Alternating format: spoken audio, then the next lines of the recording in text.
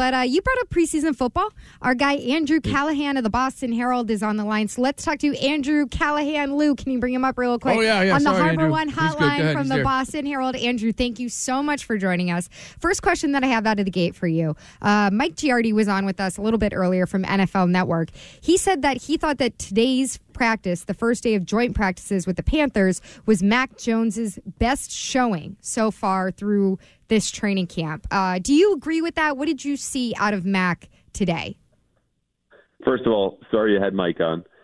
Second of all, I do agree with Mike Giardi because I think, the only one statistically that you could point to as being a better performance from Mac Jones really was day one. And that's not so much a knock on him, but if you've been following along, it's been a tough go for the offense. So today we had him 21 of 30 in competitive team drills, no interceptions, a couple long balls to Devontae Parker, and pushing it down the field and staying accurate. That was the most important and productive part of today.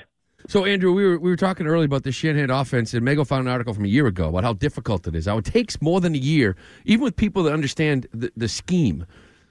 So is it possible these guys are taking a step back, and that step back could very well be a year to have this offense down next year when we all expect them to spend and maybe actually compete? Yeah, I think it's important to step back first in just the conversation around the offense and understand that what they're doing is marrying some Shanahan elements, among other things in this offense, including RPOs, with the stuff we've seen for 20 years. And that's where I think you're having trouble with, whether it's formationally or some motions, like getting the players accustomed to that. Because what they're also doing is renaming some things that are in the current playbook to make things easily more associated in your memory. So you don't have to recall 20 different concepts and stream it down to 10. So, yes, part of that is true, but I wouldn't, call this or categorize it as a Shanahan offense. It is complicated, but I think, overall there could be a step back, but that might be as much due to talent or coaching transition as it would be scheme. Did you see some of are we starting to see some of the benefits of it, like here today? I think a lot of people coming out of it thinking that, okay, I'm starting to see the light here of what this is supposed to look like. Yeah, no question. And this is why, I don't know if I was on with you guys or doing TV or a different show, but when we're all, reaching our hand, extending the fingers to touch the panic button, I'm going, look, it's day 9 of training camp. The offense is supposed to look bad. We spent a whole offseason saying Matt Patricia and Joe Judge as co-offensive coordinators is a terrible idea. This is what a bad idea looks like. But as you progress, as you get the offense more involved, more reps, we saw them hit on RPOs today. We saw them hit on deep play action throws that I mentioned, including off of this wide zone, outside zone stuff, which is the most easily identifiable part of the Shanahan offense. Those were all good things. It is starting to come together because that's what happens at the end of the third week of training camp. All right, we got to focus on some wide receiver stuff. If Mac Jones had a good day, I suspect it's because the wide receivers made plays. Devontae Parker bragging about 50-50 balls or 80-20 balls for him.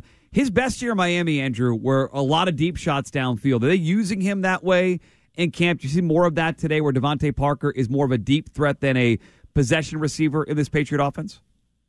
Yeah, what they did in Miami, because you remember back in 2019, that was Brian Flores' first season down there. So he took part of the Patriot staff down there with him. They implemented the old McDaniels-Brady offense. And that season, they just put him alone on the weak side of the formation. So it's, look, you're going to stand over there, you're going to be alone, you're going to get a one-on-one matchup, and you're going to win. And sometimes it was downfield, like you said. Other times it was slant, sometimes it was phase, but they wanted him to use his physicality. We've seen that a lot here in training camp. The only trouble with this is, and it's kind of like, you guys, I'm sure, have been talking about launch angle with Lou. Like when you go boom or bust with these types of throws, like the hit rate isn't great, but when you do hit, when you make contact, when you get to the ball to Devontae Parker, it's going to be a 30-yard catch down the sideline. It's going to be a touchdown in the back end of the corner of the end zone, and that's what you want to see. So that's what we've seen, the way they're aligning him and using him. Yes, it's been very similar to what he did in Miami. We're talking to Andrew Callahan from the Boston Herald, Patriots beat writer on the Harbor One hotline. So, Andrew, we're talking about wide receivers. Of course, there was that big brawl that we saw all the photos of, the reports of that broke out at practice today between the Patriots and the Carolina Panthers. And one of the guys that got tossed out of it was Kendrick Bourne. What have you? We talked a little bit last week about Kendrick maybe, not excelling as much through these past couple practices of training camp. How did today go for him, and what are you projecting for him based on the recent practices that you've seen from him? The projections for Kendrick Bourne get murkier and murkier by the day because his performance consistently has been poor. He was the only steady Eddie of this bunch of receivers through the first week, when one day it's, Jacoby Myers, the next is Devontae Parker. But Kendrick Bourne consistently had 3 or 4 catches. Since August 3rd, he has only had multiple catches in a practice once, and that practice was today. Then he promptly got kicked out for throwing punches. But even before he had 2 catches today, Belichick was reaming him out for not being in line with something the official called out, which looked like an equipment issue. And he said to Bourne, if you're not ready to come out here, just don't do it at all. So I'm not sure what's going on with Kendrick Bourne, and I say this all the time when it comes to training camp. The truth is in the trends. One of the trends we've seen now is 2 weeks of bad Kendrick Bourne, and that does not portend well for whatever comes next. So he's got to get it in gear. Am I crazy to think that this potentially could be the odd man out? Yeah, we're not there yet. It's kind of like last week with the offense, because when you look at the contract, it's still very team-friendly. He was one of the few guys last year to sign a 3-year deal, so he's technically under contract through 2023. He would have a bigger market than I think, a Nelson Aguilar would because of his contract. Aguilar isn't expiring, and he's going to put you on, for $10 million if you take it on. But, there's a possibility where, again, it's the same thing with Aguilar. If Tyquan Thornton's providing you the same level of production as Kendrick Bourne, you go with the rookie because you can develop him faster. He's a bigger play threat, and that's a guy that they leaned on today when Bourne left. Tyquan Thornton is the next guy in the lineup. Boy, I'm starting to wonder if the driver, Andrew Callahan has bragged he's the driver of the Ramondre Stevenson hype bus, not a passenger on it. Conductor, and it is a train, Mutt. Okay, well. It's a hype train. I feel like that train may be off, maybe off the tracks because Ty Montgomery is all of a sudden getting all the James White role stuff with the first offense. If Ty Montgomery ends up taking over that role, how is Ramondre Stevenson going to be this great breakout player splitting carries with Damian Harris in the Patriot offense, Andrew? Well, I'll go back to what I said earlier, that the truth is in the trend. And you look at practice today, yes, Ty Montgomery had 3 catches in the last drive today for Mac Jones. It was a 2-minute drill. He was the guy in the backfield. That was it. But when you look at the totality of practice, when they were in 11-on-11s, Ramondre Stevenson had 4 catches to Ty Montgomery's 3, and he was the pass-catching back when they had the option either to run or to throw. So I think right now they're tracking for a split of those duties because Ramondre Stevenson is probably the most explosive player in that backfield and maybe among their whole entire skill position group. So you just don't sit a kid like that down who's headed for a year 2 leap. And this isn't because I'm so invested in Stevenson as a guy I think is going to break out. But Ty Montgomery has not had 300 total yards since 2018. And I think that's a guy that, you can rely on him at protection. He'll catch a pass in the flat. He's going to be a little bit faster and better at route running. But he's not providing the explosion that Ramondre Stevenson does. If Stevenson's all set in pass protection, that's when you're going to see him eat up snaps like you saw most of today as a third down back. All right, Andrew, we talked a lot about the offense, but it sounds like, according to reports, that the defense had a pretty strong showing against the Panthers. You guys asked Bill, and he didn't take this question very kindly, about a number 1 corner down there. We heard that Jalen Mills had a fantastic day, and it seems like he'll be in that spot. Who is looking like the front runner on the other side? I mean, between Terrence Mitchell, Malcolm Butler wasn't even out there.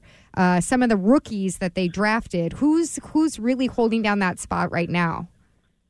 Yeah, just a quick note, because I think you put this in the right way. The conversation at corner is really Jalen Mills and everybody else. He had 3 targets today in team drills. He batted all of them away. And these, you can say, it's Sam Darnold or Baker Mayfield. It's also DJ Moore across from him. Yep. Okay, so these are legitimate receivers he's locking down either today or the entirety of 3 weeks of practice. But opposite him for the last week has been Jonathan Jones, who, of course, is their longtime nickel. He's only 5'9". He's lost in a couple of jump balls to make you go, maybe this is an experiment. But he's been there consistently, and I think that has much to do with Jonathan Jones being a better corner than a Malcolm Butler or Terrence Mitchell right now, as Marcus Jones, the third-round rookie out of Houston, is balling out in the slot. He had another pass breakup today. Again, he's not a lockdown. He's still a third-round rookie, but they feel comfortable with him in the slot, and that allows them to bump their better talent outside where you really got Jalen Mills and Jonathan Jones for going on a week plus. What about Jack Jones, real quick? Another guy. Yeah, Jack Jones has been good. He had a pass breakup today, but he's been victimized. What I like about Jack Jones is he's so close. Like, his mistakes are never getting roasted down the field, and I think that's what they like to see because you can close a small gap there if you're consistent, and that's what you're getting from him too. All right, so I got to ask you real quick, with this new scheme, has it opened up Jonnu Smith at all? Like, what are you seeing from him? Yeah, it's funny. They got him the ball in a number of ways today, right? But at some point, you kind of wonder how much you want to do for a player that's never had 500 receiving yards this season. Like, he becomes a player almost better in theory than in reality, right? Like, he can carry the ball, he can catch it short, he can break tackles, he can go long. He's an athletic tight end, don't get me wrong.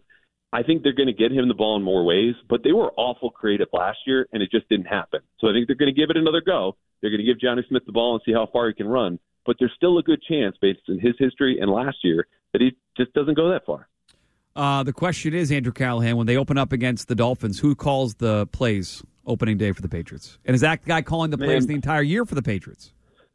Look, all due respect, if I knew that answer, I'm not on the phone with you right now. I'm writing this story. I'm making calls. I'm doing something, because that's a big question at camp, right?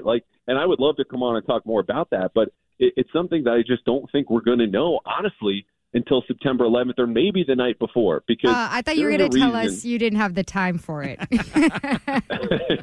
No, do it all day. Of course not. I love it. But it's just they're involving Joe Judge for a reason, right? Like, you could have Matt Patricia call a couple of plays, and then pass it off to Joe Judge. But if Matt Patricia is going to be the play caller, you just wouldn't do that. Maybe they're muddying the waters. But it seems to me there's a reason they want to give Joe Judge a shot, not just for part of the game, but for 3 quarters to Matt Patricia's 1. Where that goes, I don't know. Can they make a determination based on how Joe Judge performs as a play caller in the preseason? Probably not.